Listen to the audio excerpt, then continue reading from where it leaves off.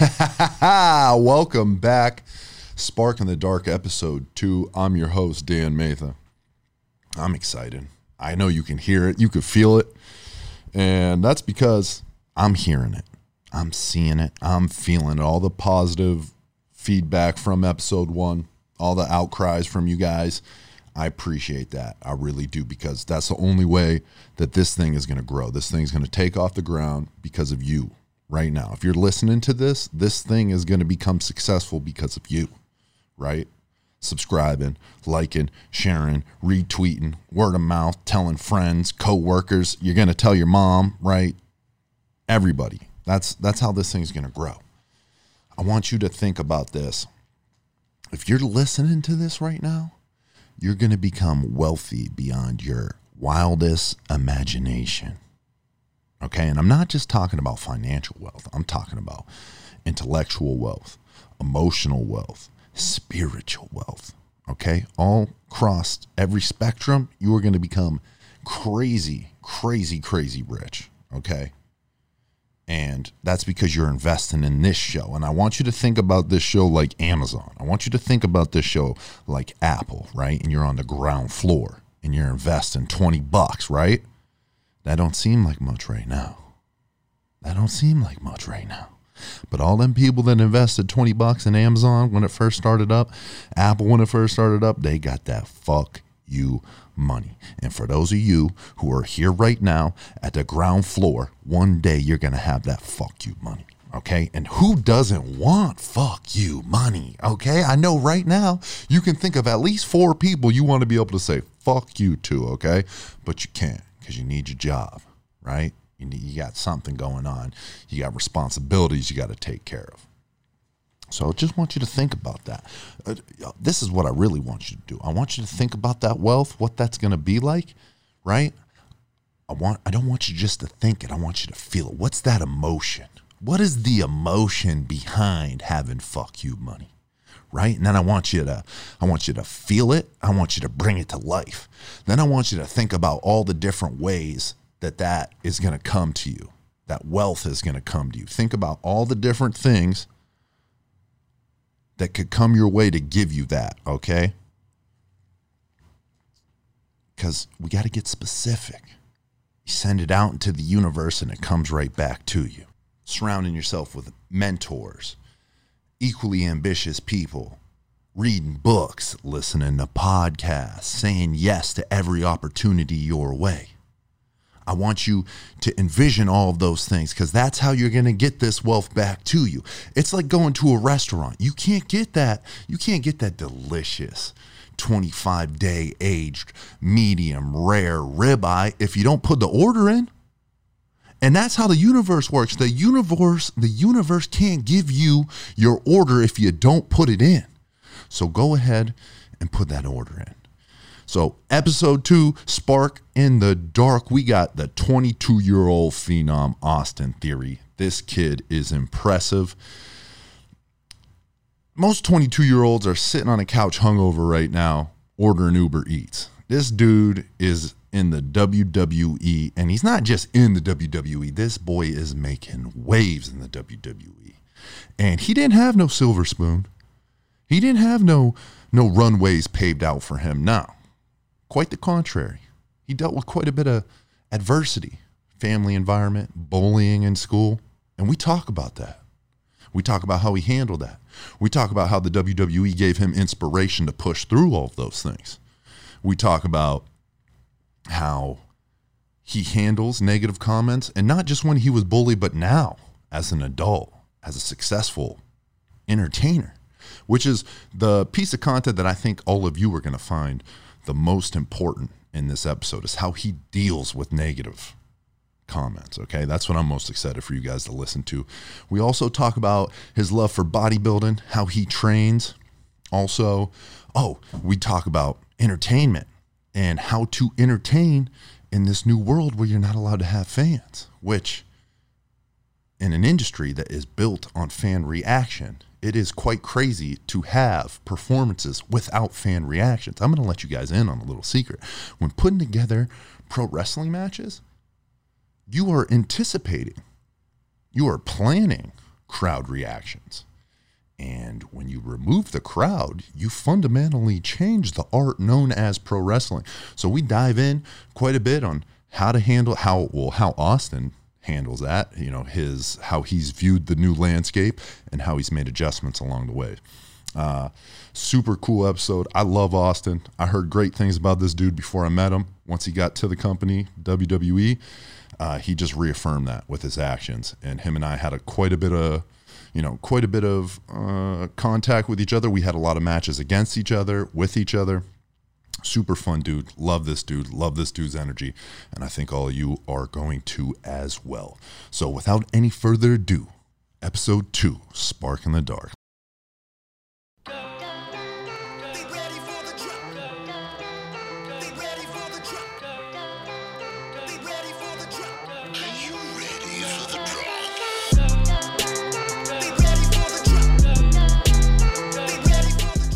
I feel like since this quarantine, I haven't seen you. We've been together like every day for the past, 6 months, 8 months, something like that. Yeah. Working together, class, training, lifting, wrestling, traveling the world. Yep. I feel like I haven't seen anybody. I haven't even seen the world. Everything's very closed at the moment, just everywhere. I know it's nuts right now. Yeah. Unprecedented times. Yeah, it's just rough. What do you think is going on right now, man? Really, I don't know. And part of me, I kind of, wonder to myself, is a lot of it as bad as they say it is, or is it just being, shown and presented worse, or is it really this bad?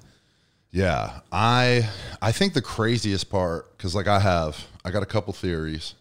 I got a couple theories, you know what I mean? Pun intended. I got a couple theories of what's going on here. But I think the most important thing to think about right now is the fact that nobody actually knows who to believe. And I think that we should be very fearful of that in this country, considering that the United States of America is a republic, a free nation. And the backbone of a republic or a democracy is the media and the free flow of information. And the second that is jeopardized, the integrity of the democracy, the republic, is now, out the window. Right. And that is what should be very fearful for all the people. Yeah.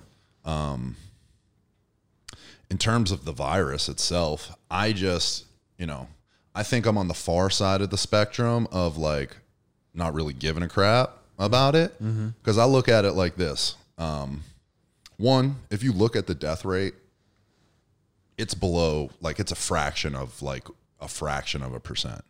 It's super low. Now, don't get me wrong. Any life that is lost is a tragedy. You know what I mean? When somebody dies, loved ones are hurt. There's a void and a loss that's taken place in this lifetime. But it's not the first virus, that has come along. Viruses are kind of a part of not humans. Humans have dealt with them since the beginning of humans, but in the animal kingdom, you know what I mean? That big circle of life that Mufasa talked about. Yeah. You know what I mean? Viruses are there. They're there. And human beings who, for whatever reason, their arrogance and ignorance kicks in, and they think that they're outside of that circle of life. Right. And the truth is that we aren't outside of it, no matter what illusion, you know what I mean, that you believe that we're outside of there. We're not. We're a part of it. So another thing that bothers me, the fact that you think you could stop something like this, you know what I mean, is honestly preposterous. Yeah. Now definitely we should be trying to do whatever we can. We should definitely be working towards a vaccine. We should definitely be looking to the people that are at high risk, people with pre-existing health conditions, the elderly, those people. We should be looking out for them, right? Yeah. We should be trying to do what we can. But to shut down the whole damn world over a virus, I don't know if we're really understanding what the repercussions of the economy tanking, essentially, and it, as bad as it is now, it's only going to get worse. I don't think that we're really preparing for for that. Yeah. That's about to be some serious shit. I know a lot of people at home, a lot of friends, everyday people have lost their jobs, been evicted out of their places already. Yep. You know, like, I mean, it's going to hit a lot of people. Unemployment is super high right now, and it's only going to get higher. You know, the businesses that are still out there, that are still operating, that are on the fringe, you know, that are holding on by a thread, you know, like what's going to happen when they go under later, you know? Yeah. And like, it's just it's a very scary time. And I think that more people need to think about that than anything else. Right. And we've let the media kind of put us in this like fearful state, you know, let us go back to our like primitive monkey brains where we're like taking all this damn toilet paper and buying more food and supplies than what is even necessary. Yeah. And kind of like, you know, forgetting that it's important that, you know, you don't need to buy 7 packs of eggs, you know, or chicken, you know what I mean? Just buy what you need for the week. Exactly. Like food ain't going anywhere. Yep. It's just we got to stay inside and stay distant. Yeah. And then everybody would have what they need, you know? Keep this thing a little bit closer, bro. Yeah. It's, what's crazy to me is how fast everything got shut down. Like I feel like there wasn't too many like decisions into that, you know? It was just like, this is what's happening. Next day, it's closed. Next day, this place is closed everywhere. And it just kind of became this, you know, dice falling and creating a trail. And now, you know, like you said, like there's a lot of people there's a lot of bad, you know, circumstances from this for, you know, people that are out of a job, you know, and there's no income coming in. And that's very hard, especially in America, you know, money is very important here to be able to get by in just day-to-day society. So it's a very hard hit. Yeah. Oh man, it just makes me frustrated too with the leadership. I think more than anything, we should be mad at our leadership because I think that they have failed us, you know, I know that they have failed us. You know, I don't just think that I look at it, I'm just like, man, you guys failed us on so many levels. Mm-hmm. And like, I'm not just talking about at the top, you know, I'm not just talking about Trump, right? I'm talking about from a federal level to a state level, you know, like the World Health Organization, just in like February, they were telling people not to worry about this and that it's not contagious from person to person. Yeah. You know, like there was, you know, Comio, the governor of New York was saying the same thing, and same thing with the guy out in LA, like all these different, you know, politicians, leaders that we had appointed to lead the civilians, you know, us everyday people. Yeah. They just weren't very prepared for this. And that frustrates me more than anything, you know, because it's like this. I know it's a tough job. Don't get me wrong. I understand your job is tough, but that's why you took the job.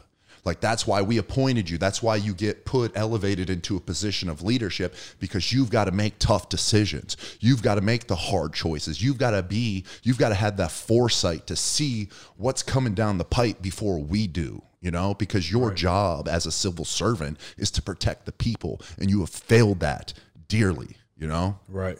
So I guess, well, let me ask you, like, what are the positives you see out of this? A lot of us look at the negatives, you know, of everything being shut down, but, you know, what do you see as positives to this? Obviously, like, to stop the spread, but are there any more positives to, you know, things being shut down and the whole social distancing thing? Like, do you see any positives?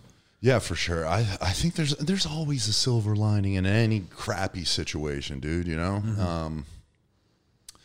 I think if anything, you see everybody online right now talking about this is a time to like look inward and self-reflect and skill build and read books and write things and do those things that you never did. It's a little overplayed because everybody's doing it, but the message itself is still a sound message. Yeah. And I think it's the first time that anybody has been able to just kind of be. Mm-hmm. Like, you don't have anywhere to be. There's no stress of being somewhere on time or getting to work or meeting up with friends. It's like you wake up in the morning and you just wake up That's it. And you wake up when you want to. Yep. And you get out of bed when you want to, and you roll into the different things that you want to do throughout the day. Now, if you're a mom or a dad out there, you know, you got some rugrats running around and shit, you know what I mean? You got to deal with that, but that ain't my problem because I'm single, you know what I mean? I got no babies out there. Hopefully not. But even then, if you are a mom or a dad, right, you get to spend, like, think about it. You're at work, kids at school, you know, like, when do you ever get this much alone time or one-on-one time with your family? So, you know.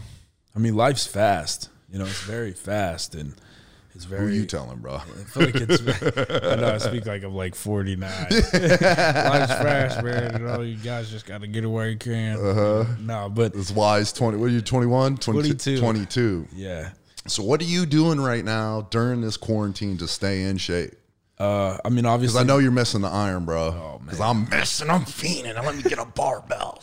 It hurts, man. And it's crazy to see. I mean, I am one of those that have looked online trying to find equipment for cheap. And, you know, some people get rid of it for cheap, but they know what they're doing now. It's not cheap anymore. We're raising the prices because we know how bad people want it, you know. But I got 2 dumbbells at home. 2 20-pound dumbbells, and I got 2 45 plates, and I try to just, you know, I mean, you can do a lot with that if you use your mind to it, but it's hard. It's not the same feeling because I feel like I'm having to do way more to try to get the same feel as in the gym, but even though I'm doing way more, it's still not the same, you know, like being there it's way different, but I definitely miss that. That's you know, I get, like, you know, now we're slowing down and we can focus on what we do have and stuff, but you took the gym away from me, man. God damn it. It's hurting, man. Fiending. It's hurting. Man. Fiending. It's tough, man. I need my fix. Yeah, it's tough, man. Yeah, dude, I feel you with that. I'm lifting right now with, I got this parking garage next to my apartment complex, and it's like 8 stories. So one of the things I'll do is I'll run them stairs, you know, and yeah, that'll get you going. Yeah. Now I'll change, you know, based on whatever workout I'm trying to kind of emphasize, you know, body parts I'm trying to emphasize. Maybe I'll do more of an explosive type workout. So I'll be sprinting those stairs, really trying to get my heart rate up and more of a cardio workout. Yeah. And then when I get to the top of the stairs, I've got a bunch of bands. I've got like the red minis, the black minis. I got the big green ones. I got a couple of those. So I got a couple different resistant bands that have come in handy. I got this 15-pound kettlebell over there in the corner that's kind of come in handy. Okay. But I've just been really working and focusing on increasing my GPP, my general physical preparedness, which is some people, you know, don't ever build their GPP ever. And other people, you know, you build it and then you get into the weights and you kind of neglect it a little bit and it kind of goes to the wayside. But I remember having one of my strength coaches tell me when I was younger that, like, nobody has the right to start lifting right away. Like, you got to get in shape before you're even allowed to start working out. And you should be able to, run a mile and, in a good amount of time. You should be able to do 33 push-ups, 33 body, 3 minutes wall sits, pull-ups. You should be able to do all the things with your all these body weight movements. You should have those things mastered. Your cardiovascular system, like all of those things, anything that you can do right now, like in a field, in a garage with some bands, running, jumping, like all of those things, you should be focusing on those right now. Because then the gym, everything's like, things are coming back. Gym's going to open back up. You're going to get in there. You're going to get back into the gym and get that iron and get that pump and get back to your routine. But like right now, you have an opportunity to do something that you've never, that you maybe necessarily wouldn't focus on, because you got to get them gains. You got to build that. Right. Got to get them peaks up, Absolutely. build them pecs, build that muscle, eat that chicken. You got to do all those things. And that's great. Listen, I'm going to do it as soon as that first day that gym opens up. I'm going to go in there. I'm going to superset till I die. Yeah. Everybody's going to have a very long workout that day. But I think it's important to focus on those things. And anybody can do those right now. And all it just takes is a little ingenuity, some effort and determination. I mean, everybody right now is an Instagram fitness model. So just go on. You can find a ton of workouts that somebody's doing somewhere. Yeah. You know, experiment, try stuff, go to the park. I've been doing a lot of, I live right near the lake. It's just like a block from my crib. And it's a mile. So I'll go out there, I'll power walk that thing 2-3 laps. Then I'll start my workout. There's a field out there. I've been doing a lot of football workouts. I've been doing a lot of conditioning, like 110s, 300-yard shuttles, things like that. Just things I haven't done in a long time. Just kind of get my workout going, get something different going. I'll try to stick to the bodybuilding workouts with what I got inside the house. And if I really want to get the sweat after, I'll go outside and try to do more so like kind of to the end of my driveway, to the front of my door, kind of like high knees to the end of the driveway, come back high knees, and then I'll try to do like we have some steps, so I try to do like the quick step ups, and then I'll try to add in like sprints there, just different stuff, trying to like sweat and try to do a few rounds of that, just trying to, you know, like you're saying, like just something different from the typical like, you know, bodybuilding type style, because obviously, you know, when that returns, we're all going to be doing that again, but this is a chance to have that more of that athlete, you know, bring that out of yourself. And I mean, for me and you, it is a little different because, like, you know, we are athletes, so it's not like we just bodybuild and we don't do that. But now it's kind of, you don't have, you know, anything to do. Yeah. So it's like, why not just, you know, do our bodybuilding stuff and then get on to the athletic stuff all in one? Like, you have time to do it. Yeah. Yeah. So it kind of makes a difference. Hell yeah, man. If there's a will, there's a way. Always. So, man, you've had a big couple weeks. Yeah, it's been a wild ride. So we go quarantine, right? We go COVID-19, lock down everything. Yep. But we were still, you know, WWE is still able to perform, right? We're doing it in front of, which is the weirdest thing ever, that we're able to perform in front of no fans, right? Considering that we're like one of those industries that, like, it's like going to a concert and like no fans being there, you know, having a concert with no people, or going to a comedy show with nobody there. It's just like the crowd is just as much a part of the show as the performers are. Absolutely. So it's like, it is a little weird. So you're getting thrown into this new world with all these new little things. What's it been like to like be out there having to wrestle without the audience and without that instant feedback? So I was asked about this, maybe like 2 weeks ago, and some people might take to it differently than I do. For me, I was curious. I was like, hey, when I go out there, like, I wonder if, you know, I'm going to feel the ring more, and it's going to, you know, everything's going to hurt more than it usually does, because usually that adrenaline's going and you got the people screaming at you. So you might get hit really hard, but you're good. You know, you're like, oh, whatever, like, I got to go, you know. But I wonder if my energy would be different, but it wasn't. I think because, man, honestly, like, it's just been something I've always wanted to do. And it's like, once that music hits, it's just whatever I was feeling in the back, whether it's nerves or, you know, like thinking everything that I just said, as soon as I walk out, I think I'm just there and I'm in it, and I don't come out of that bubble until I walk to the back. So for me, it hasn't been a bad experience. I actually like it, and I think it's an opportunity to actually present who I am better, because now you can actually hear every word that I say. And if it's somebody that doesn't say anything, well, I mean, you can't really learn much from that. But for me, man, just like the talking trash and getting to talk about my achievements while I'm, you know, kicking somebody's ass, it's like you're getting to know who I am. And you can tell, like, how I feel about myself and how I feel about other people. And the camera's right there. And I know, you know, I got all those people right behind that camera. So whatever I'm saying, they're feeding off this energy, and they know, you know, how I'm trying to interpret myself and how I'm trying to present myself to them. So I've taken it as a very different but grateful opportunity.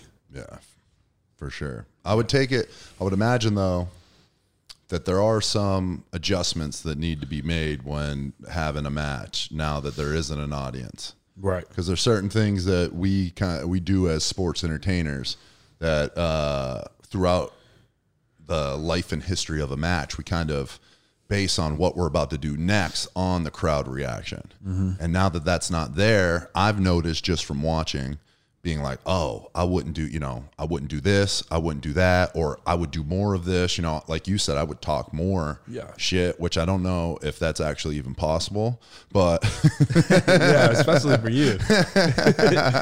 But I would talk more, like you said, it's an opportunity not only to be seen now, but to be heard. And like, you've got to change as a performer, at least from what I've been seeing. I think that there needs to be little, they're little minor tweaks, but I think that they're very important. To add, because there is that dead space of like no noise in the building. Yeah. Which is weird. Yeah. It's weird to watch. And I think it's both ways, whether I'm, in control or, I'm not in control, my selling, it can't be the silent, sell with, even though my facials are good and, my body movement's good. Like if there's no noise, it's still that awkward time there, and it's like, it's just like a movie, like you've gotta have that feeling there, it's nobody's gonna, watch a movie scene and somebody's fighting and the person that's getting beat up, they're not making any noise. It's kind of weird. So you just got to think of it as that aspect, because it's very weird, but at the same time, it's very cool and creative if you, really focus in and want to bring your best to it.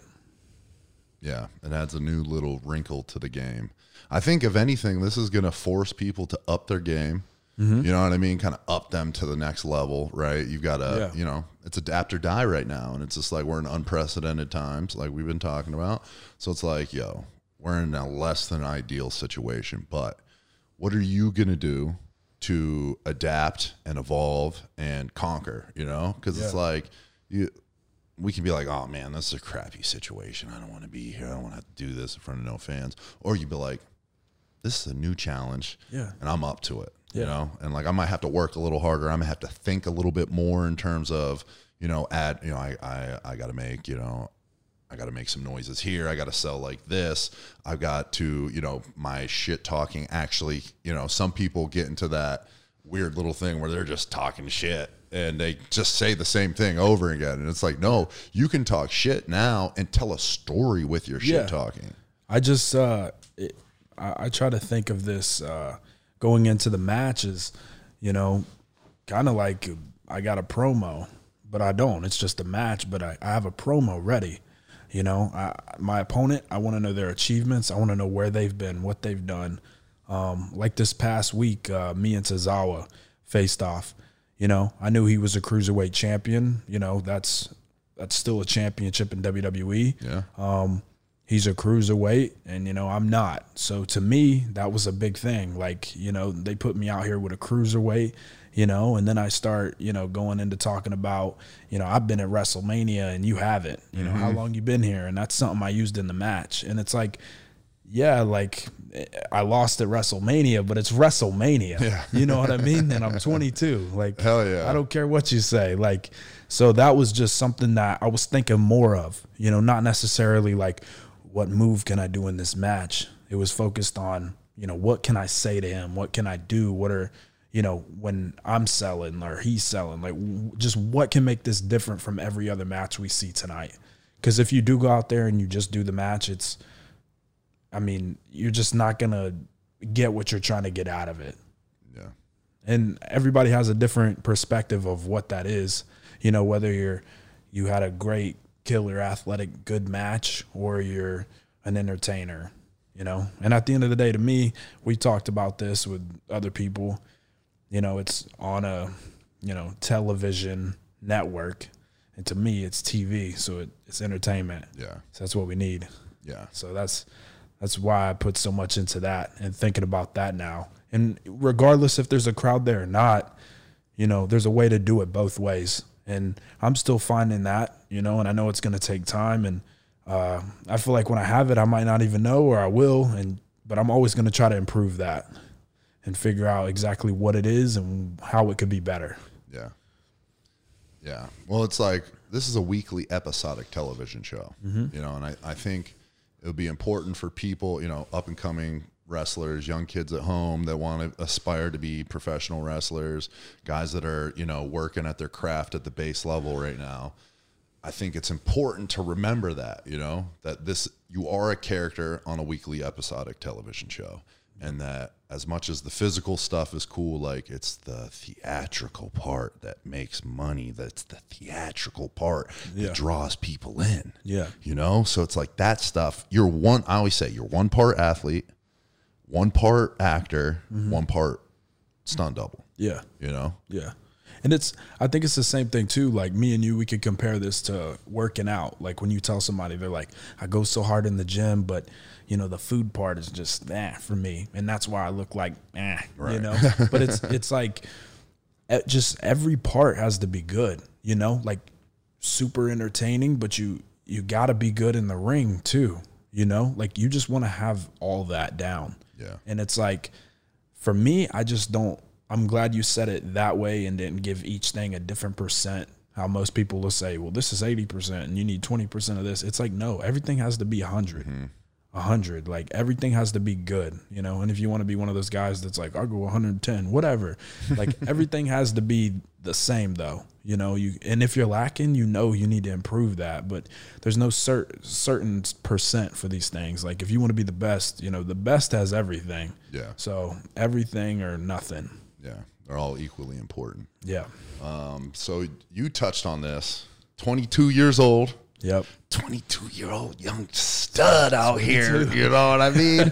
This boy came into the quarantine and is going to come out of the quarantine better than he left it. Okay. So you came in, you know, you start getting a run on NXT, right? Quarantine happens. Some crazy stuff starts happening. They got you on Raw. Yeah. Right. They got you with Garza and Andrade with Zelina. Yep. Cool little thing, by the way. Y'all look great together. Appreciate that. And then this boy gets a WrestleMania match. Woo! Tell me what that was like. Man, it's so when it really hit me was when I watched it back.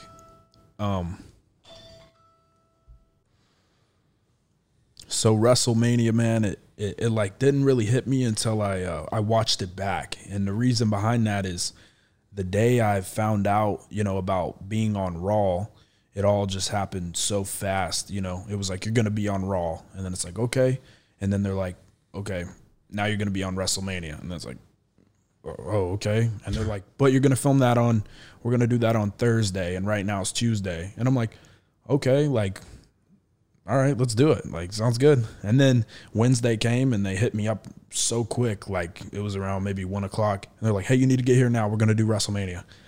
And I'm like, all right. And there was just no time to really, I guess, be nervous and really get into my head. Because everything happened so fast. Yeah, man. And I think it's like when you got like a big match or something coming up, you know, it's like in 2 weeks you got this opportunity and it's like, all right. And it's like, am I going to do this? Am I going to do that? And it was just, everything happened so fast. I just didn't have time to really let it sink in and, you know, WrestleMania. And that might have been different if we were, you know, where WrestleMania usually is, in a giant stadium, like sold out, like 80,000 people. Exactly. More than the regular, you know, Raw or SmackDown. Yeah. I think it would have been a different feel. But for me, it was definitely, you know, watching it back when it happened on TV. And that was when I was like, man, like there's the card, you know, there's the WrestleMania symbol. There's my name. Like, oh man, it's crazy. So they had you guys. So so they had you guys film everything ahead of time. Yeah. Before it was actually aired, and they did that in parts just so they could keep the amount of people near each other super low, right? Right. Is that right? Yeah. So they had you guys actually kind of film WrestleMania and almost like separately from everybody else. So they had to piece everything together, right? Yeah. Okay. Yeah. And it's crazy how they do all that, you know, but I mean, that's just something they're really good at, being able to adapt to any situation. And I know a lot of people were unhappy about the whole, you know, like no crowd situations, but it's like, well, if you guys aren't there and you guys are unhappy about this, what if there's no wrestling? You know, then everybody's going to be upset. But I like that WWE always finds a way. And that's what's really cool about it all, is like, no matter what, we're going to give you WrestleMania. Right. So, yeah, it's like, yo, you're a pro, you know, like at the end of the day, like you're a professional and like you're getting paid, you get a paycheck, right? You get one every Monday or whatever whenever your direct deposit is, you know, you get paid. So like, that's like your job. And it's like, Well, right now your job is asking you to perform, you know, at a high level and not in front of people. And it's like, Yeah. are you a pro or are you not a pro? Yeah. And don't get me wrong, the option is definitely there. You know, are you comfortable with this? You know, and they ask you that, you know, and they ask you a whole bunch of questions like, have you been to this place? Have you done this? Just to be secure about everything and make sure. And some people just didn't feel comfortable doing it, and that's totally okay. Depends on your situation and what you're doing. Yeah. You know, me, I'm just young and hungry, man. I was like WrestleMania, man. Like, dogs in the ready house. to go, man. I'm just chilling at home, you know, like doing these workouts. Like, let's go. Yeah. So I was stepped up to the opportunity. Yeah, hell yeah. I've always admired that about you. You're a young dude. You know what I mean? You got a good head on your shoulders. You know what you're after. You know what your why is, your goal is, the things that you're seeking after. And I see you in here, and I see you working hard in the weight room. I see you working hard when we're in Sean's class, when we're watching film together, asking him questions, taking critique. And then even, you know, when it's us and the boys together, you know what I mean, working in the ring, asking questions, working on things, working on just different sequences, holds, punch it, you know, all the things that we work on, you know. Right. And then you're always asking, I know you're always asking questions, always asking me questions, always asking, you know, the guys that we hang out with questions. Yeah. And just young, hungry, trying to get after it. You know, no excuses, just results. Yeah, you know? That's it, man. And I appreciate that. I appreciate that, you saying that. I really do. Thank you for that. Yeah. No, so I've been, you know, before I was a wrestler, I was a football player, and I came up in that game at a young age. You know, I'd been wrestling since I was 12 years, or playing football since I was 12 years old.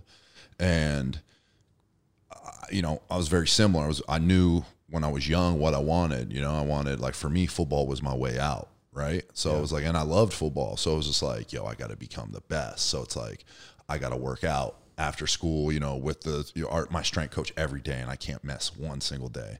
And when the summer came, like, and people were on vacation, hanging out, going out with their families and stuff, I was still in the gym training. And then when I had the opportunity to go to college, you know, I got to go to a big Division I program, went to the University of Pittsburgh. And from, you know, I went from being the hardest worker on my team to being like a big fish in a big pond, you know, at low man on the totem pole. But the goal and the why didn't change, you know? And it was just like, okay, now I got to keep that same passion and drive. But now I need to look around, because, like, I don't really know what working hard is. I thought I did, but now I see these other guys. I see these older guys around here that, you know, seniors, fifth year seniors who are like I'm seeing what they're doing. I'm like, damn, I'm not doing that. Yeah. I was like, but maybe I should be doing that, you know? And then it's like, you figure out, once you get somewhere long enough, you kind of look around, you're like, okay, who's a joker and who's not a joker? Yeah. You know, like, who's about it and who's not about it. And then when you figure that out, you know, you kind of gravitate towards those people. Yeah, absolutely. And, like, I saw that from you, you know what I mean? Just young, hungry dude, willing to do whatever. And, you know, it does help. You gotta, you know, you were blessed with some gifts from the creator or whatever mystical forces out there. You know what I mean? Yeah. But you've, dude, I see how hard you work. I don't know too many people that work as hard as you. Appreciate that. Thank you. You know, I don't see too many people that work as hard as Austin Theory. Yeah. And, like, to me, like, I admire that. When I see somebody that works hard and is about their business and, like, they're just them, like, I admire that. And so I've always admired you, bro. So I appreciate that out of you. Thank you, man. That means a lot. Thank you. Yeah. So what's like the next, what do we got going on next in here, man? You know, for you, well, if we're still talking wrestling, got that Money in the Bank coming up. That's right. That qualifying match. Okay. So I already set it online to Aleister Black. You know, he can go back to his dirt nap after the match. And I'm going after that money. You hear me? I'm going after that money. Ka-ching! Yeah, yes, sir. Ka-ching! So that's what's next for me. That's this Monday. So it's gonna be a good time. Okay. So you heard it here first. What What are we talking about? 8 o'clock Monday on the USA Network. Yeah, Monday Night Raw. Monday Night Raw. Austin Theory versus Aleister Black. Tune in, be there, or be square. Be square. Be square. That's did you play any sports growing up other than wrestling? You know, people always assume that I do, you know, but no. And the reason why is I just never wanted to get injured because I always knew that I wanted to be a wrestler. Okay. As a kid, yes, like there were like my mom would put me in baseball and basketball, and I remember trying to do baseball again, but when I started watching wrestling around 8, man, I just started like, do I really got to go to baseball practice today? Like, can I go next week? Yeah. Can I go next week? Like, it was just a thing. And then it's like, you don't have to do it anymore. And I think when I got around 12, that was when, man, I just knew since I was 8. Like, it was just, I don't know. I was just so mesmerized by wrestling. And, you know, still to this day, I don't exactly know what it is. Because it's, I mean, if you look at it, it is this weird thing. But it's, I don't know. It was captivating to me. And it was just like, yeah, you could go watch like, you know, superhero movies and see Spider-Man and all that, but you knew it was a movie. But like, you seen these guys on TV and you heard it was live. So you're like, oh, so, I mean, this is live. It's happening right now. So they're not retaking scenes and doing this. Like, they're out there doing it. And I'm like, and these guys look crazy, like, you know, crazy in shape when I watched it, just huge dudes. And they could do some unbelievable stuff. But, you know, like the character and just all that, I was just so captivated by it. So for me, I was just so set on that. And at a very young age, I dedicated my life to saying, I'm going to be in the WWE. So I remember when I was 12, I was sneaking into the gym with my mom. You had to be 14 to work out. So for 2 years, I snuck into the gym with my mom and was training.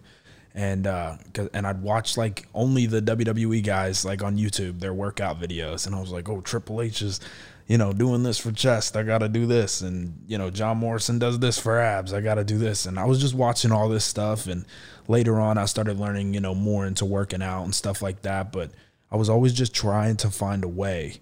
And that's why, you know, bodybuilding gets brought up a lot for me. Mm-hmm. But bodybuilding's something that, you know, I do have respect for it. I find it interesting, but it's not something that I, you know, I had a passion for. Right. It was only a way for me to try to get into the WWE. Yeah. I had a bodybuilding friend at the time, and he told me, hey, man, I heard you're into wrestling.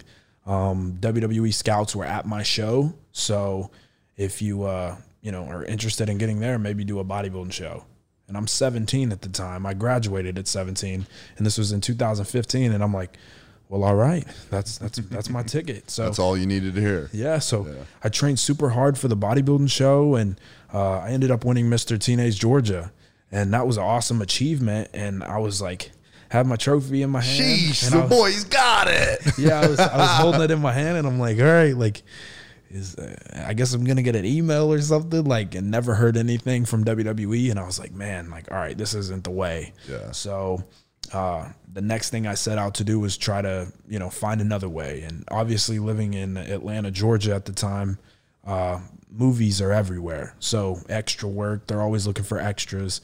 So in my mind is like, okay, I get it. Like, an extra doesn't really get noticed that much, but you never know. And I've heard stories about actors that were extras, and, you know, it took them to their, you know, peak of where they are now. Yeah. So for me, I was like, all right, well, I'm going to be an extra, and maybe somebody there will notice me, and they'll be like, you know what? You don't really work out here, but WWE though, that's a wild, like, thing to think about. But that's what I was trying to do. And I worked for that, and wasn't hearing anything from that. And then I was like, all right, man, when you hit 18, like, it's time to go to a wrestling school. And that's all. Like, after that, everything was history. That's where it all started. You created it, bro. Yeah. Thoughts are powerful. I always tell myself I got to be careful what I think, because when I think of something, it happens. Yeah. So I'm like, man, I got to be careful. And there's very few people like that, which is crazy. But it's, you know, like, I feel like with people like us, like, and there are other people like this, but it's not a very common thing. But once that, you know, like you said, you got to be careful, because if you want something, before you know it, it'll happen. Like, if, you know, you want a tree in your house? I mean, I'll come over here next time and it'll look like a forest in here. That boy Paul Bunyan. Yeah. So you and I have a love for bodybuilding as well. Probably similar to, same thing kind of that you said here. I love bodybuilding. I love training. I love seeing the guys, do shows. I love seeing them compete, right? I love all that stuff. But I don't have I don't know if I have like a thirst and a desire to be a bodybuilder, I've done a show before too. I did right after my tryout for the WWE, there was the hiring process, which as you know, takes quite some time. Yeah. For me, it took 9 months. Okay. So I had my trial in January, and then I ended up reporting end of September 29th, 2015. And in that time, I just was like, it's the first time that I kind of had time to not do anything, which was weird because I've been playing sports for so long and training with football and then seeking to get after wrestling and get into wrestling. I just had this period of dead time, and I just don't do very well with not having anything to do. So I just was I had to create a goal to work towards. So I was just like, you know what? I'm going to do a bodybuilding show. And I was like, well, I'm not I can't play by the same rules that other bodybuilders play by, but I've been training, since I was 12 years old. I got a great physique. I got a great foundation, and I could do the physique competitors category, Right. And I was just okay. I was let me do this. I was 12 weeks. I'm already lean as hell right now. There was a show that was 12 weeks out. This dude, back home, has got this gym that I train out, Real Fitness, Jack Sullivan. He was also a bodybuilder as well. And I just I reached out to him. I was hey man, this is my situation, getting ready for the WWE, but I kind of need something to kind of challenge and push myself. And I'd like to do a show. So he took me on and did my diet for me, because at that time I had I had a 101 knowledge of nutrition. I didn't have I knew how to get strong, and I knew how to be a functional athlete through good foods, healthy foods, and being in a surplus. Because as a football player, it was different demands as it is as a wrestler. Absolutely. As a football player, I needed to be explosive, powerful, and durable. I needed to smash people. You know what I mean? So I can't have 6% body fat. I got now. Yeah. I gotta have 18% body fat. Which is still healthy, but I ain't taking my shirt off and having abs pop out. You know what I mean? No. It ain't, it ain't like that. But it wasn't necessary. I needed to have that body style, that body composition, so that I could weigh 325, so that I could squat 700 pounds, so that I could, when I smashed into other 300-pound men, I had enough mass and strength and endurance to keep smashing them over and over again for 60 minutes. So I had to completely kind of change my diet up and my training to kind of move from, sports specific, athletic, dynamic lifting to, okay, now I've been training since I was 12. I already have that athletic dynamic background. And I too have been born with, a certain amount of physical gifts. And, I stacked on top of them with, just a bunch of hard work in the process. But I've already got that. I've already got this stuff. Now I need to focus on bodybuilding, because I never trained for as a bodybuilder. I'm never in that upper range of 15 plus reps. Right. It'd be rare if I was going over 10 or 12 reps. Every now and then we'd throw in a hypertrophy phase, in football, just to kind of have. But it was more, that 5 to 3 rep range with low, 45-second rest to kind of simulate gameplay. Right. So it was completely different for me. So I was just okay, I did that, and I dropped the weight, I dieted, and I got super shred, super peeled. Yeah. But, and I looked great, but it was also, I felt the worst I ever felt too. Yeah. I looked the best I had ever looked up to that point, and I felt the worst I'd ever felt up to that point on stage. That's what's so ironic about that. Yeah. Yeah.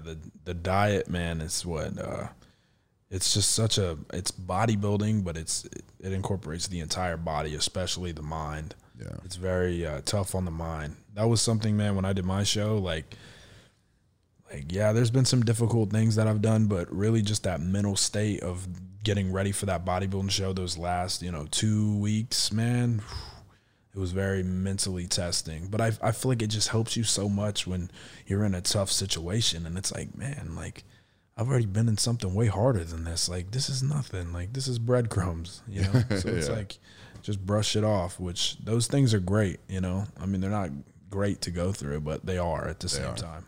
Yeah.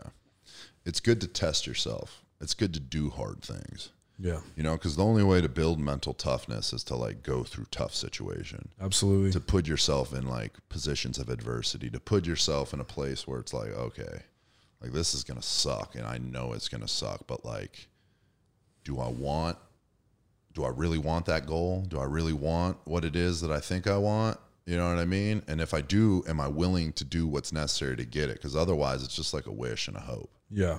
So it's just like force yourself to do tough things, train with guys that are stronger than you, faster than you, in better shape with you, guys that are going to push you to your limit, guys that are going to call you out on your bullshit, like that's where you get better. Put yourself, do something you've never done before. Yeah. If you've never read a book before, read a book. Yeah. If you're not good at, you want to learn a new skill and you've never done it before, just start diving into it. Yeah. Whether it's just go to YouTube, find a channel that like will help teach you, find somebody that is good at it, start asking them, just put yourself in situations that make you uncomfortable and learn how to become comfortable while you're uncomfortable. Yeah. And that, like, you will build mental toughness in that process. I promise you. Yeah.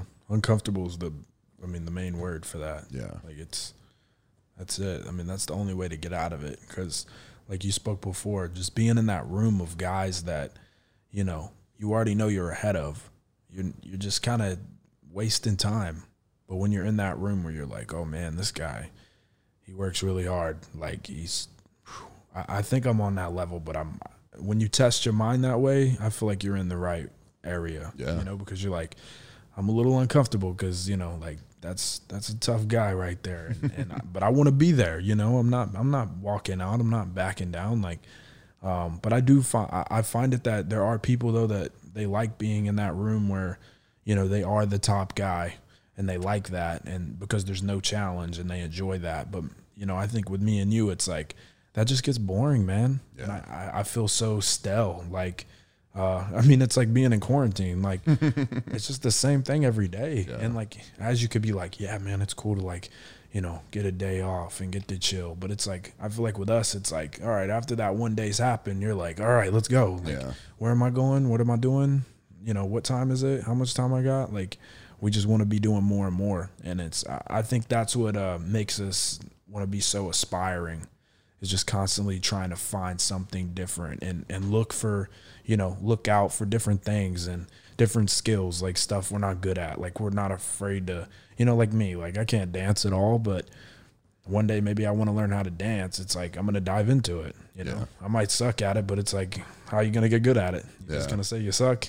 That's a big thing, is not being afraid of sucking at something and not being afraid of failing at something. Yeah. I think those are important factors, especially for anybody that is out there trying to pursue something new. You want to obtain something that you've never done before. Like, you got to do something that you've never done before. And usually when you do something you've never done, you're going to suck at it. Yeah. I've never been inherently good at anything from the jump. Mm-hmm. I can't think of anything that I started off at and I was good at it or great at it. Yeah. Even working out, even football, like first 4 weeks, month of football, I just got my ass kicked, dude. Yeah. Like, I was in the 6th grade, just hit a growth spurt. I went from 5'9" at the end of the 5th grade to 6'1" in the beginning of the 6th grade, which, like, I was a big ass 6th grader, right? Yeah, but like that growth spurt, I was like a puppy, when he's running through the place and his legs are moving different than his upper body and like smashing into shit. Yeah. I was just like, I wasn't good at it. And I had to I had to get my ass kicked. I had to get beat up on. I had to, go through all of those like learning pains or those growing pains to like eventually start getting good. Yeah. And then like I was able to, transfer, go from being this uncoordinated, lanky, sixth grader to like being this destroyer. Yeah. And like, that took time to get there.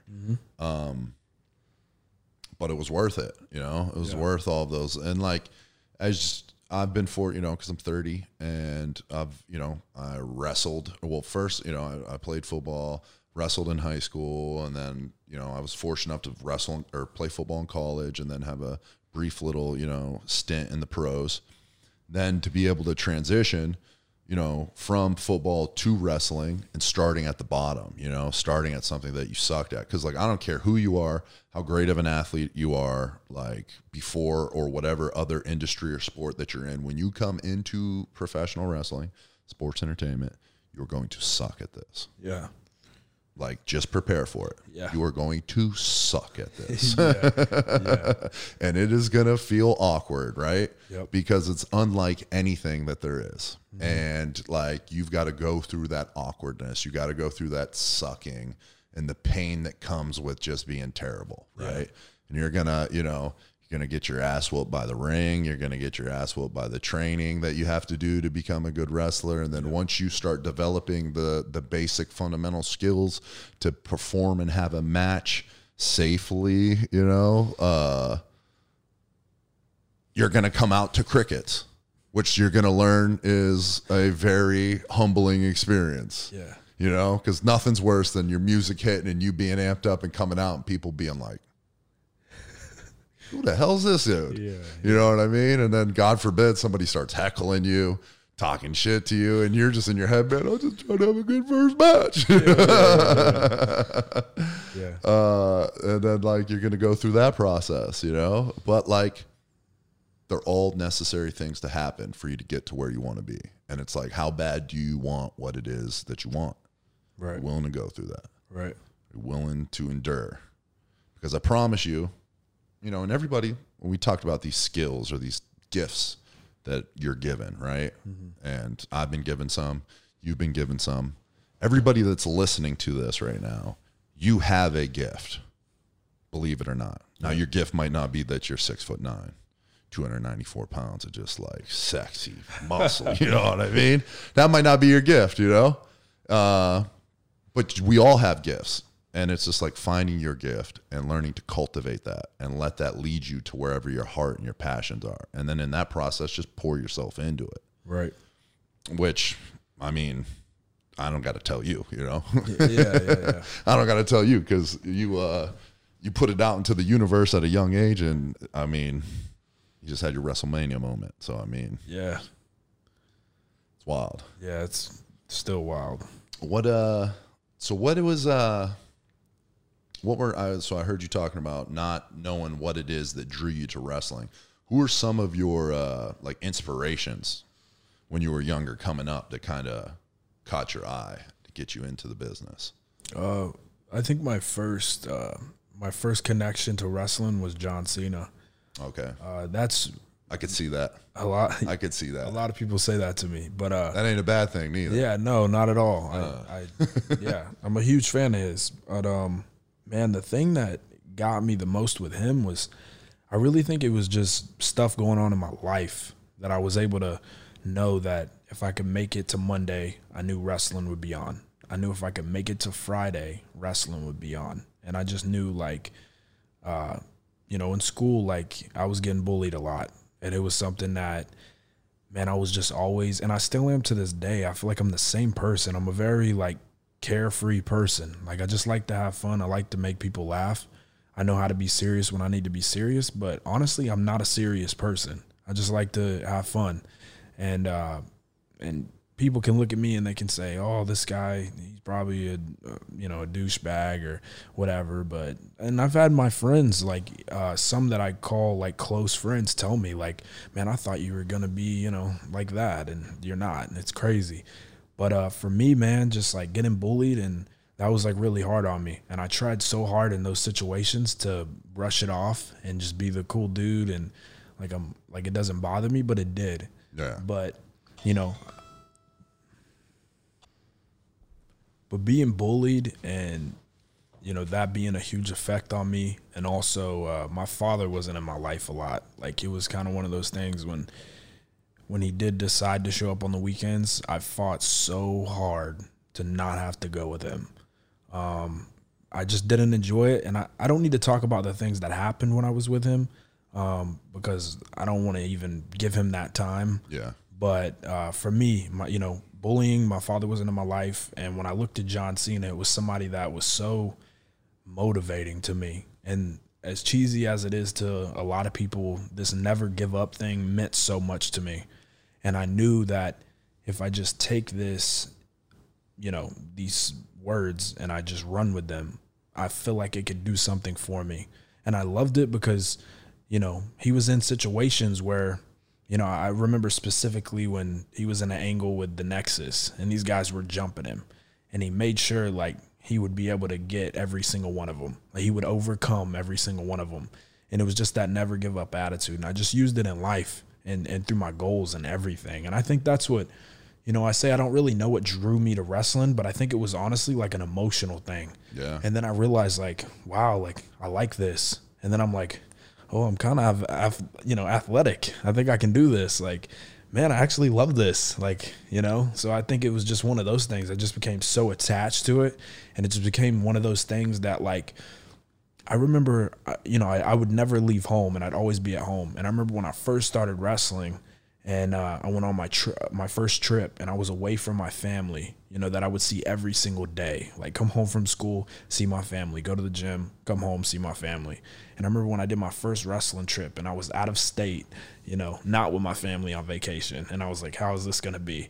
And I remember like I felt weird, but when I seen the show and I seen the ring, no matter where it was, it could be, in the middle of nowhere, a crappy ring. It didn't matter because wrestling was just like so like touching to me. And I had such an emotional connection with it that I just felt like at home no matter where I was. Like, even when I started traveling for the first time, like, out of the United States and went to Mexico and went to the UK, I was like, how am I going to feel being so young and not being around my family at all and just being around random people wrestling? Like, it's just like, it just kind of does this weird thing to my body where I'm just like, I'm comfortable, man. Like, I can be nervous about the match and all the people here, but when I'm in that ring, it's just like, that's all I've ever known almost, So that's just, like John Cena, that was just a very big inspiration on my life. Yeah. Yeah. Hell yeah, man. To me, what it sounds like is you kind of found your purpose. Yeah. Yeah. And I think that that's one of the beauties of sports entertainment is these characters as a young kid that you can gravitate towards and look towards for, like you said, like Cena's never give up, and it's like you go back to Hogan, you know what I mean? And like eat your vitamins and pray to God. And, like there's always been these great kind of figures in pro wrestling that were like motivating, like for young kids to kind of look towards. And, let's just be real. Not everybody has a great life growing up, like you said, like you didn't have your dad. I know we've talked before, where, you've kind of told me some of the things that have taken place with you and him that have not been very great, right? Yeah. Kind of left like, a sour spot in your life. But like the WWE for you was something that, I don't want to say replaced it because you can never replace that, right? Yeah. But like it gave you something, you know what I mean? It added something. It did fill a gap. There you go. Yeah. Filled a gap for something that you didn't have. And then it's like, it gave you that motto, never give up, And it was just like, I think that that's great for any person to kind of have in their brain, is to just know to never give up. I think too, man, it helps me with my attitude now. And you're somebody that can definitely relate to this. I feel like so many people now, wrestling's ran on how these internet guys react to what we do. Yeah. And a lot of guys try to please them. And a lot of people get in their head about that. Like, it's usually grown men. Let's just be real with it. I see them go right after their matches, bro. They go to Twitter, and they're Instagram. Usually hating on it. Sometimes you get some positive stuff and sometimes you get some negative stuff, mostly negative stuff. But for me, it's like, yeah, there's so many of these negative guys, but there's so many of these positive kids. And for me, it was like I was that positive kid. When everybody was chanting, Cena sucks, I was chanting, let's go Cena. Let's go Cena. And it's just one of those things, like, I feel like it's just those certain people, in time that have to be able to separate that. And I feel like, Hogan and Cena, like, and other big names that were captivating like that, just to be specific with Cena, like, I feel like he knew that. And it was like, it doesn't matter what your opinion of me is. I'm not going to change who I am. And I think that's awesome because it's so relatable, because it is. It's how it should be in real life. Like, you don't wear red shoes because you think that a lot of people, don't like the color red. It's like, no, if you like them, wear the red shoes. Yeah. It's about being you, and that's what's going to separate you. And trust me, there are people, and I feel like I'm one of those people that notice stuff like that. Like when I see somebody and maybe they're wearing something, different, or maybe they've got their hair a certain way or they're talking a certain way. I'm like, wow, like he really doesn't care. Like, he likes to be that way. Yeah. I find that very unique and impressive, rather than, I see all these people and they don't really stand out to me, and not saying everybody has to try to stand out by doing something crazy, but I notice little things like that, and I appreciate little things like that. Yeah, I think there's maybe everybody comes to this at different times, and well, hopefully everybody kind of comes to it at some point in their life. So other people at different times, but you gain a superpower when you have this don't give a fuck attitude. Mm-hmm. When you have when you have where I don't care what other people think about me attitude, and like you truly buy into it, you know what I mean? Like you get like, there's like almost like a weight that is lifted off your shoulders. And I'm not saying that you don't care about other human beings, you lack empathy and things like that, but it's just like, if I want to wear a funky shirt or some funky shoes or a weird little outfit and mix and match whatever, because I feel like that is who I am and I dig that, I'm gonna wear it, regardless. Yeah. Or if I want to talk, like for me in particular, like I don't do very well with surface level conversations. You know what I mean? Like I just don't do well with it. I just feel like life's too short. Yeah. And like I'm not going to be bullshitting with anybody. Yeah. Like if you're not a real genuine person and you're not talking about things of substance, or being funny, like I just don't want to. Yeah. I just don't want to do that. Yeah. And I appreciate people that are going to talk about things that are outside the norm. Yeah. That aren't going to talk about the weather, the news, their job, how much money you make, what happened on CNN or Fox, like those, like, I don't really care about those things, dude. You know what I mean? Like what I want to hear about, like, I want to know, what do you like, if I'm going to talk about your job, when people tell me what they do, the first thing I ask them, I was like, do you love it? Like, I want to know if you love that job. And if you do, like, let's hear it, because like, I know if you love it, I'm going to hear it and feel it in the way that you talk. Yeah. Like I know that you love wrestling. Yeah. Cause I feel it. Like Yeah. I could mute your mic right now, bro, and not be able to hear you, put these things on, not hear anything, and still feel that passion that you have for sports entertainment. It's funny you say that, because when I'm saying it, I feel heavy in my chest, and it's unlike nothing, because I think it's because I have so much that I could say about it, and it's like in my head I'm like, all right, what do you want to tell him? What do you want to tell him? Because I got so much, and it's overwhelming at times, because it's like that's all I've ever known, right? So it's like, ooh, like this is me. This is my category. Let me hit the buzzer, like So it's very passionate for me to talk about, because it is, man. Like I'm just out here living my dream. It's something that I've always wanted, and it's funny. Like you speak about the not caring attitude. That's so real. And for me, I have that attitude. And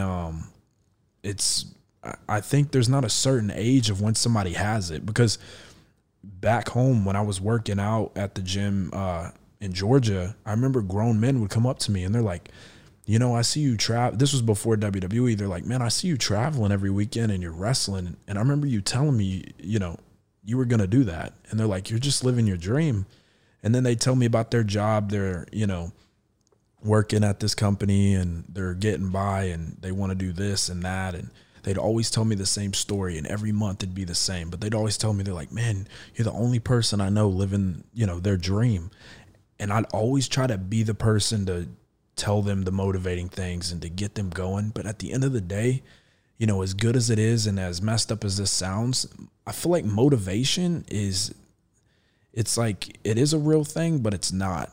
Because it's like, if you got it, you got it, And yeah, I get like, I don't want to go against me saying like, well, John Cena, he didn't motivate me. He absolutely did motivate me. But it's like, I just feel like where my mindset is now, it's like, I know I would find a way, because it's just the way that I am. Like, there's always a way if you truly want something.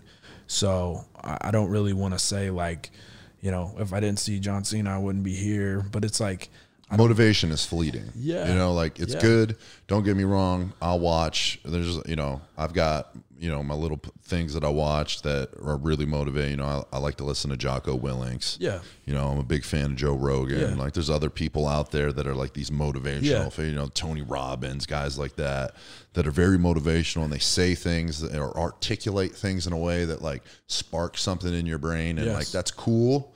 But like, if that's the basis, you know what I mean? If you're having to listen to those guys to get you to the gym, or to get you to practice, or to get you into your books, or whatever it is that you're into or trying to get into, like, your why is wrong. Yeah. Because like, what's going to happen is you're going to be 6 months deep, and the thing that you got motivated for is now going to be tedious. Yeah. And it's going to be like Groundhog's Day. Yeah. And if you're relying on an external factor to get you there, like, that's going to fail. Yeah.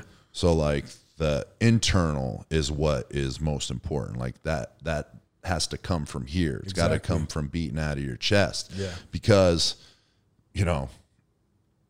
there's going to come a time where you don't want to go to the gym. Yeah. You're sore and you're beat up and you don't feel good.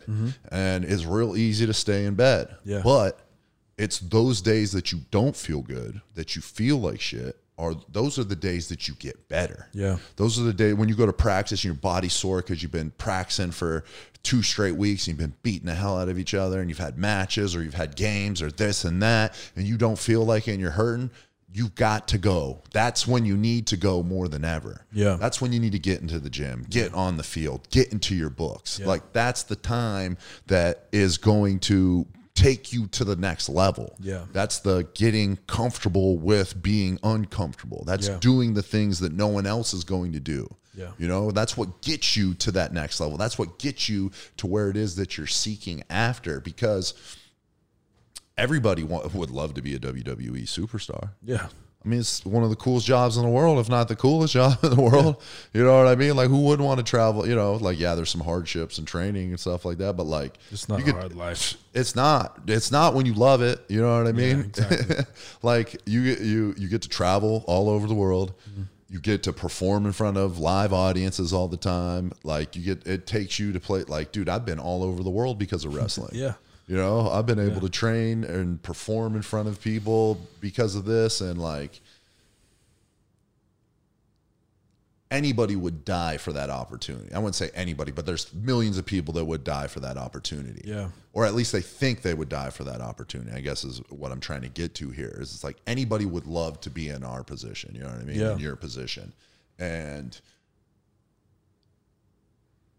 the thing is no one's willing to do what you did to get here. Yeah. No one was willing to, sneak into the gym when they were 12 years old with their mom to start working out. Yeah. Nobody was seeking out to get no bodybuilding competition and go through the stress of a prep to get noticed by the WWE. Yeah. I don't see that many people seeking out these little schools, you know what I mean? Like, and trying to wrestle and learn how to wrestle just to hope to get seen, Yeah. Like, that shit is hard. That is hard. You know what I mean? Yeah. Like, wrestling at a small school and like having matches in front of 4 people, 12 people, whatever it is. Yeah. Like, that's not glorious. That's not sexy. Yeah. That ain't pretty. You know what I mean? You want to be in front of WrestleMania, 80,000 people. Yeah. Oh man, I'd love to do that. But are you willing to love the process to get there? Are you willing to love going to some dirty gyms? Yeah. Are you willing to some dirty places to train and in a ring that, you know, you got to find the hole and avoid it when you're practicing, you know? And it starts at a young age. Cause I remember, man, so bad. Like, you know, when you're in high school, you're like, oh man, like it's all about girls, you know what I mean? And for me, it was just like, yeah, it was that. But I also was like, okay, I know there's a party this weekend, but I'm like, thought you was training today, man. You know, it's Friday, you know, everybody's going to the party tonight. And it's like, yeah, you could work out quick enough and get to the party, but it's like, you don't drink. Why do you not drink? Because, you know, that's just something you chose to do because of your dad. Right. So that's a personal That's another choice. cool thing about you, for if people don't know. Don't drink, don't smoke, no tobacco, nothing. Yeah. Just, Yeah. I don't want to say straight edge, but I mean, for a lack of a better word, straight edge. Yeah.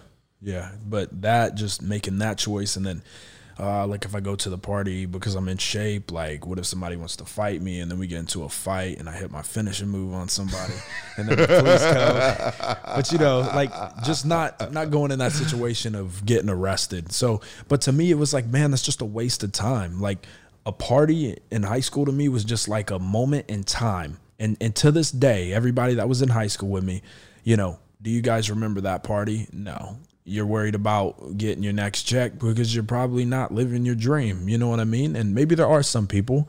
I'm not saying that you can't go to a party. You know what I mean? But I was just so dedicated that I went to the gym and I made sure I stayed out of trouble that way. Like that was just, I was like, if I miss tonight, then the guy that was, you know, in my head, there's this guy that's constantly chasing after my dream. And if I don't go to the gym today, he already went and he's just going to work out again and get a double in. Like, so in my head, I'm creating these insane situations, but it's just this like this hunger and this passion that I've got to go. I've got to get it. And it's like, nobody can tell me otherwise. And it helps so much, man. Cause I remember like when I went for my tryout, and I remember sitting in the room and it was like 50 people and there was some talented people in there, regardless if they were already wrestlers or not. There were some talented people, but it did not matter to me because I knew as soon as I got on that flight on my way there and I got into my hotel room, and I remember walking into the Performance Center the first day of this tryout,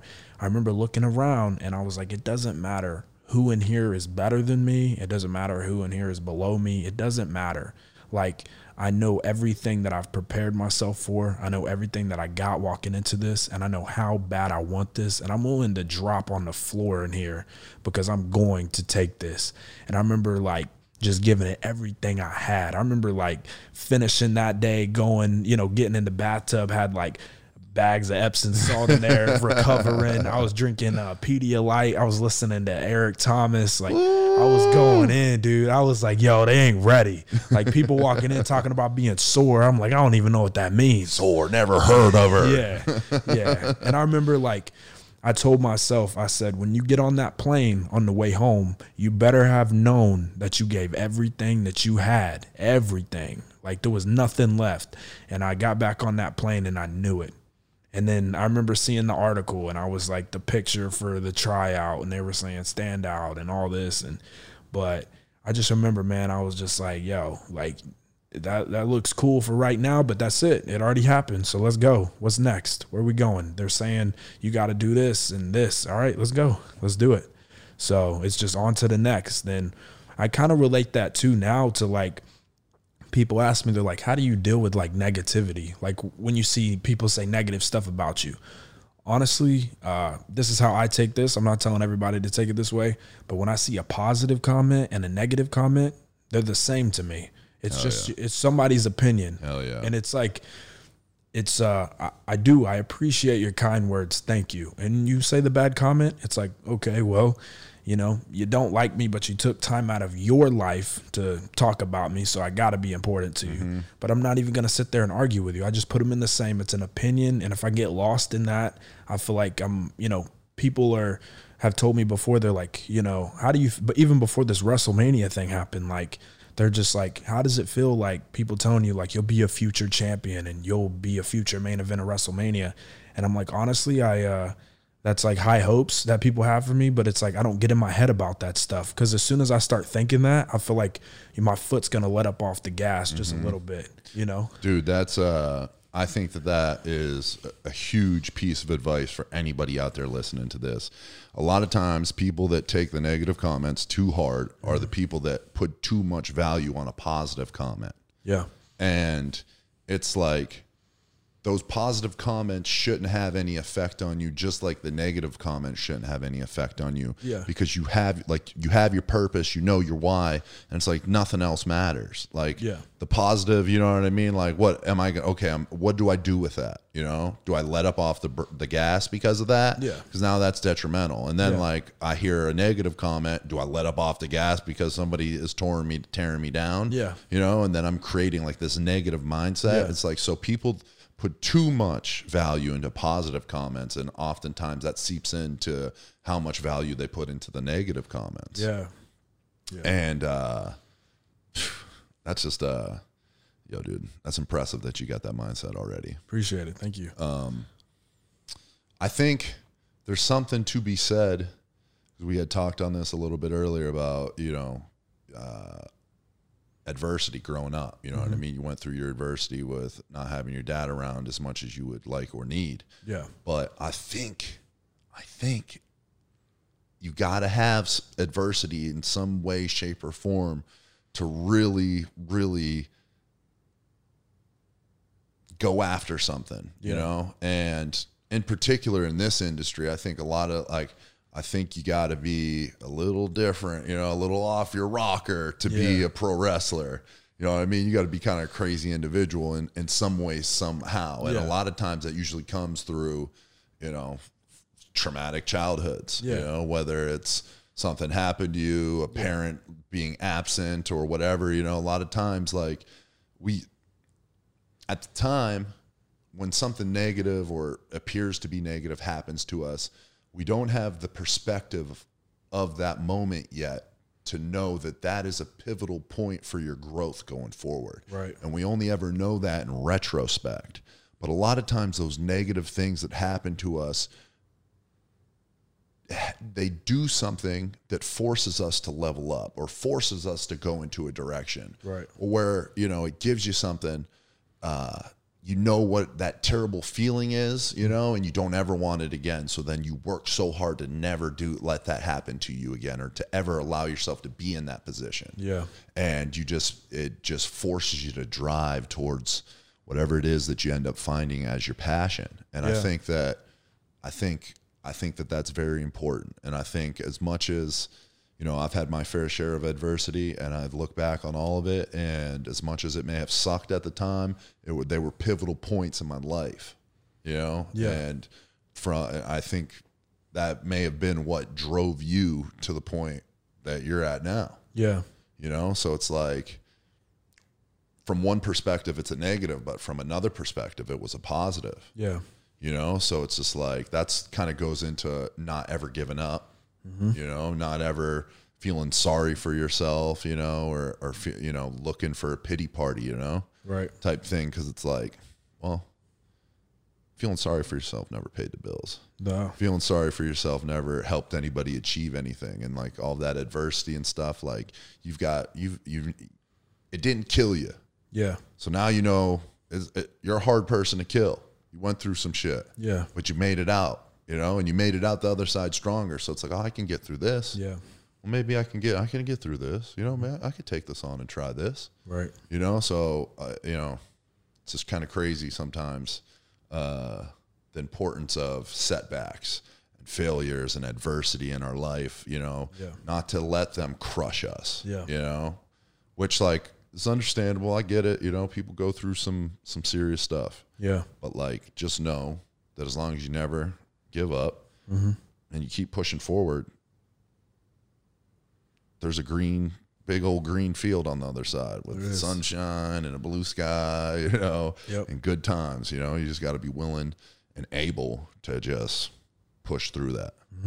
and let that, that gives you some funk and some flavor to your personality Yeah. too, dude. You know what I mean? Yeah. I mean, some of the funniest people I know are just like crazy mofos that have just been through some crazy shit when they were younger. You know what I mean? And like, those are some of the funniest, coolest people to kind of be around. Yeah. And you would never think that, you would never think that they've been through something like that. Yeah.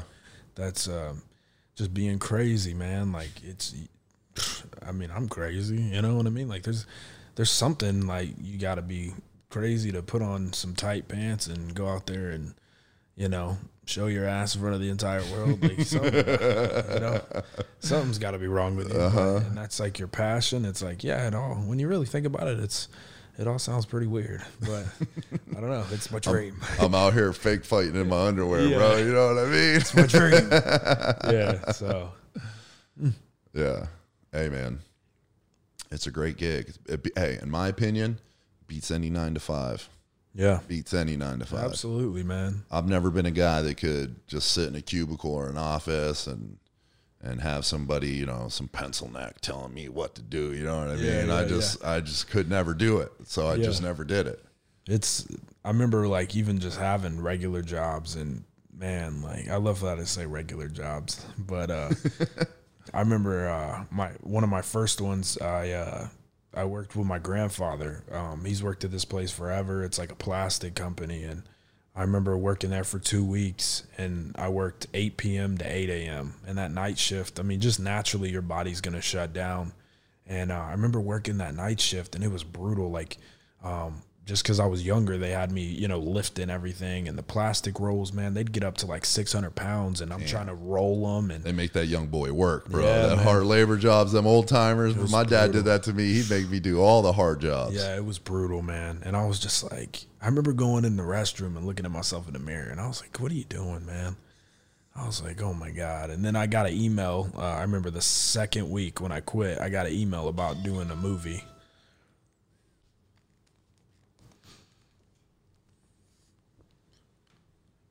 We I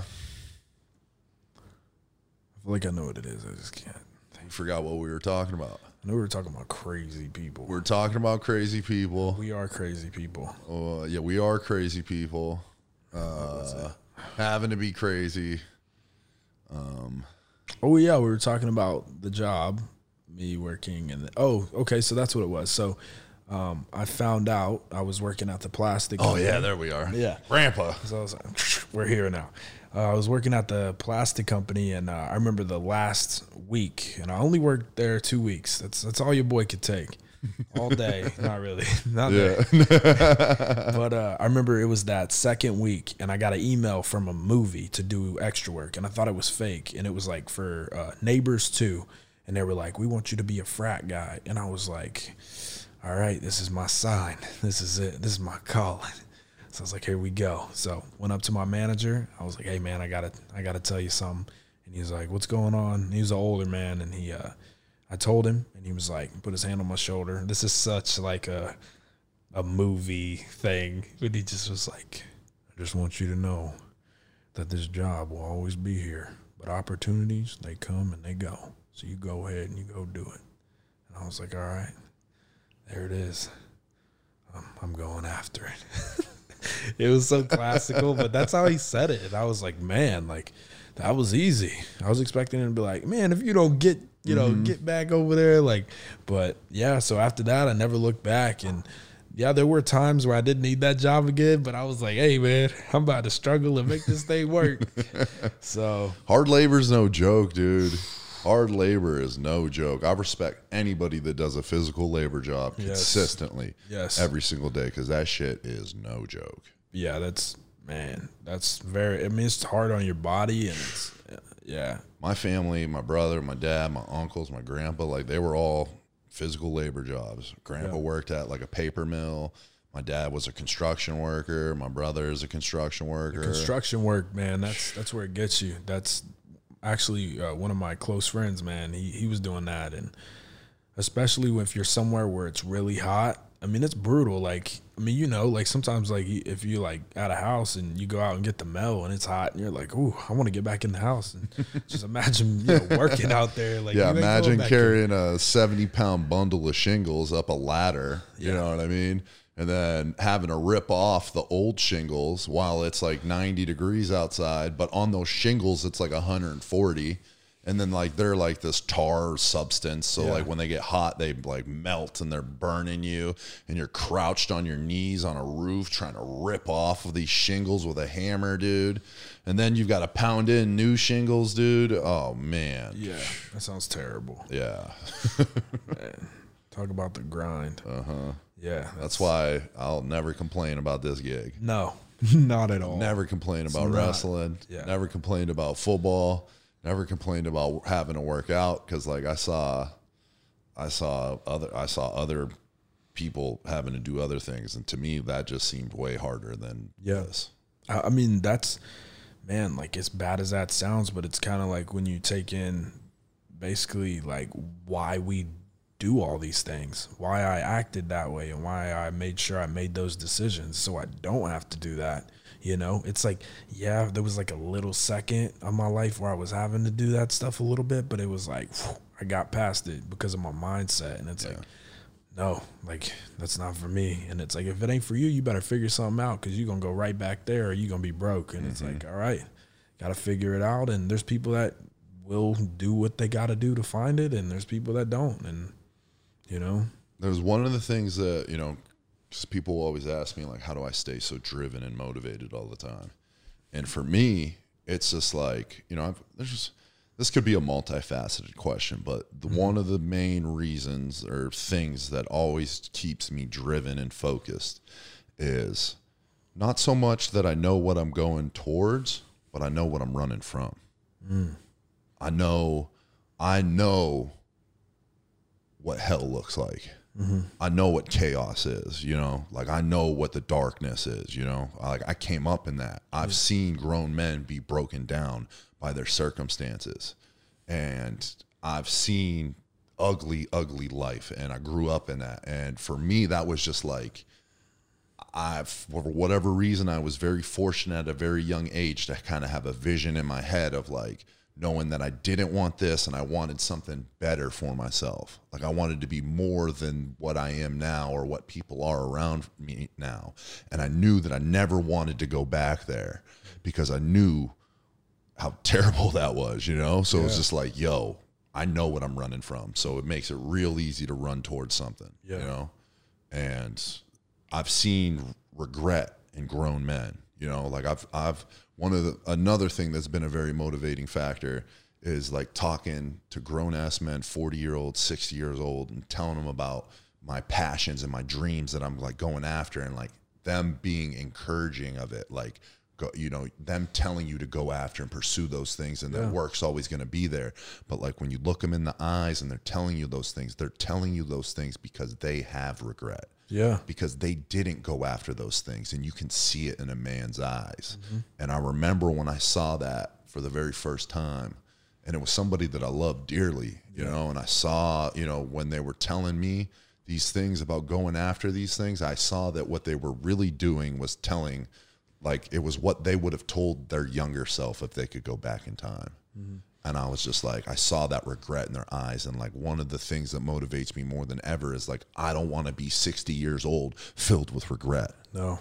I'd rather be 60 years old, broken down, burned out from all of the escapades that I've ever gone in my life, and knowing that I poured everything out. I emptied my gas tank. Yeah. Now, whether I get and obtain those goals, you know, I don't know if I'm going to be able to, but I promise you, I'm going to kill myself in the process. Yeah. I'm going to pour it all out, you know what I mean? And like, you're going to have to kill me to keep me from getting what it is that I want to get. Right. So that's a great way you put that. I like that a lot, especially, you know, you don't really know what your future is. You can have a plan, but I mean, you don't really know what it is, but you can know what you're running from. Like, you 100% can know what that is. So that's a cool way to look at that. And if you think about it, you're still moving forward because you're running from that. You know what I mean? And that's not usually people are like, well, don't run from problems, but it's like, no, it's something I've, overcome and I've learned from. And it's like, that's why I know what could happen. So that's really cool. I never really thought about it that way. That's a really good way to look at it. It's kept me going, man. Yeah. I've tried to learn from as many people as I can, which they say everybody you ever encounter has something they can teach you.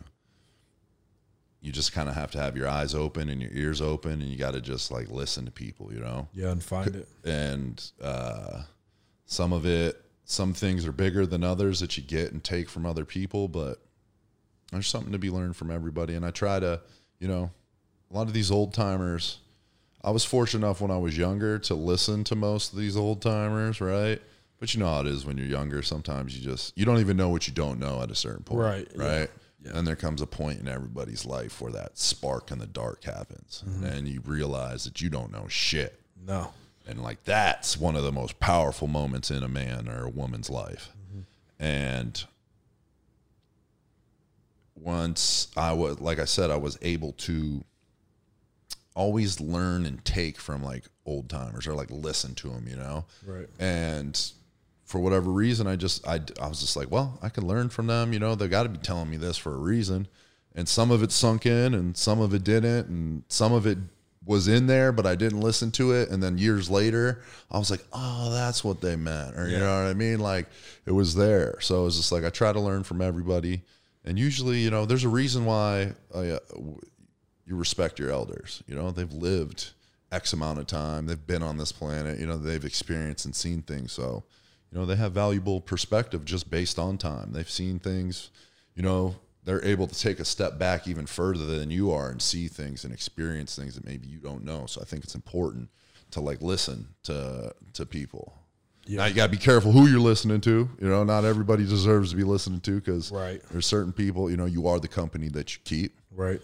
So you do got to be careful there. But I think whether a person is someone that you aspire to be like or you admire, you can learn something from them. Absolutely. Even if it's something as simple as just looking them in the eyes and listening to them and seeing that the advice they're giving you is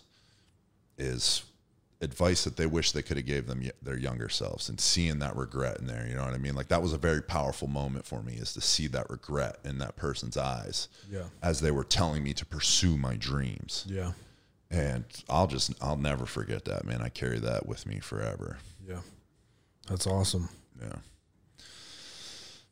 Well, it's been a great, dude. We're already like almost like 2 hours deep into this. You got anything you want to plug right now? Social media, where can we find you at? You can find me on Instagram at Austin Theory. I usually just tell everybody my exact Instagram name, but if you just type in Austin Theory, it's the only one that's verified. Blue check. Yeah, but it is on Instagram. It is Austin_Theory, and on Twitter it's Austin Theory 1. And those are just the main two that I use. I don't try to get into anything else. Like, haven't got into the TikTok thing yet.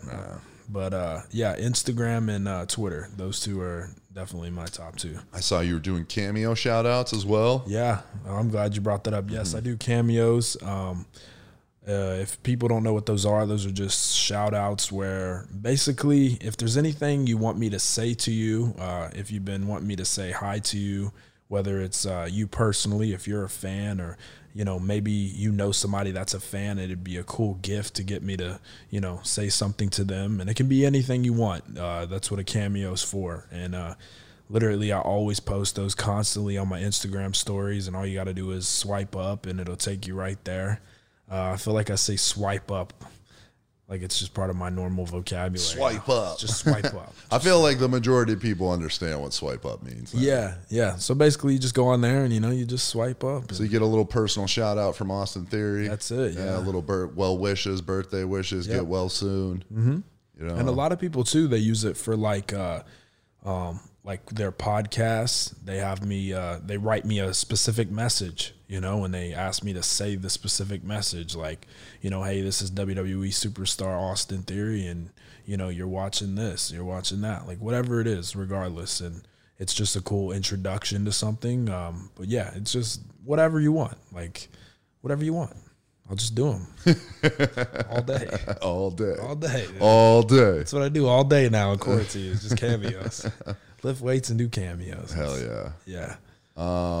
Okay, man. So for anybody out there, if you're not already keeping your eyes on my man Austin Theory, keep your eyes. Young phenom on the rise. You can find him on Wednesday nights, 8 p.m. USA Network NXT. Then you can also find him Monday nights, 8 p.m. Monday Night Raw on the USA Network. This boy's all over the place, dude. Syndicated TV, social media, Cammy, you name it. This boy's everywhere. I can't wait to see what's going to be coming down the pipeline for you, dude. It was a pleasure to have you on the drop, and looking forward to the next time we're getting together. Hopefully, we're clanging and banging soon. Yeah, man. We might have to do one of these in the gym, dude. We should definitely do a little. We'll do something for. We'll do a workout video together, and we'll put it on YouTube. That'd be sick. Do a sick little something. Then maybe we'll sit down afterwards, eat a meal, and bullshit about whatever. Well, that's it. Then we got it. We know what we're doing now. Hell yeah. Yeah. All right, my man. I appreciate you. No problem, man. Thank you. Hell yeah. Let's get up out of here.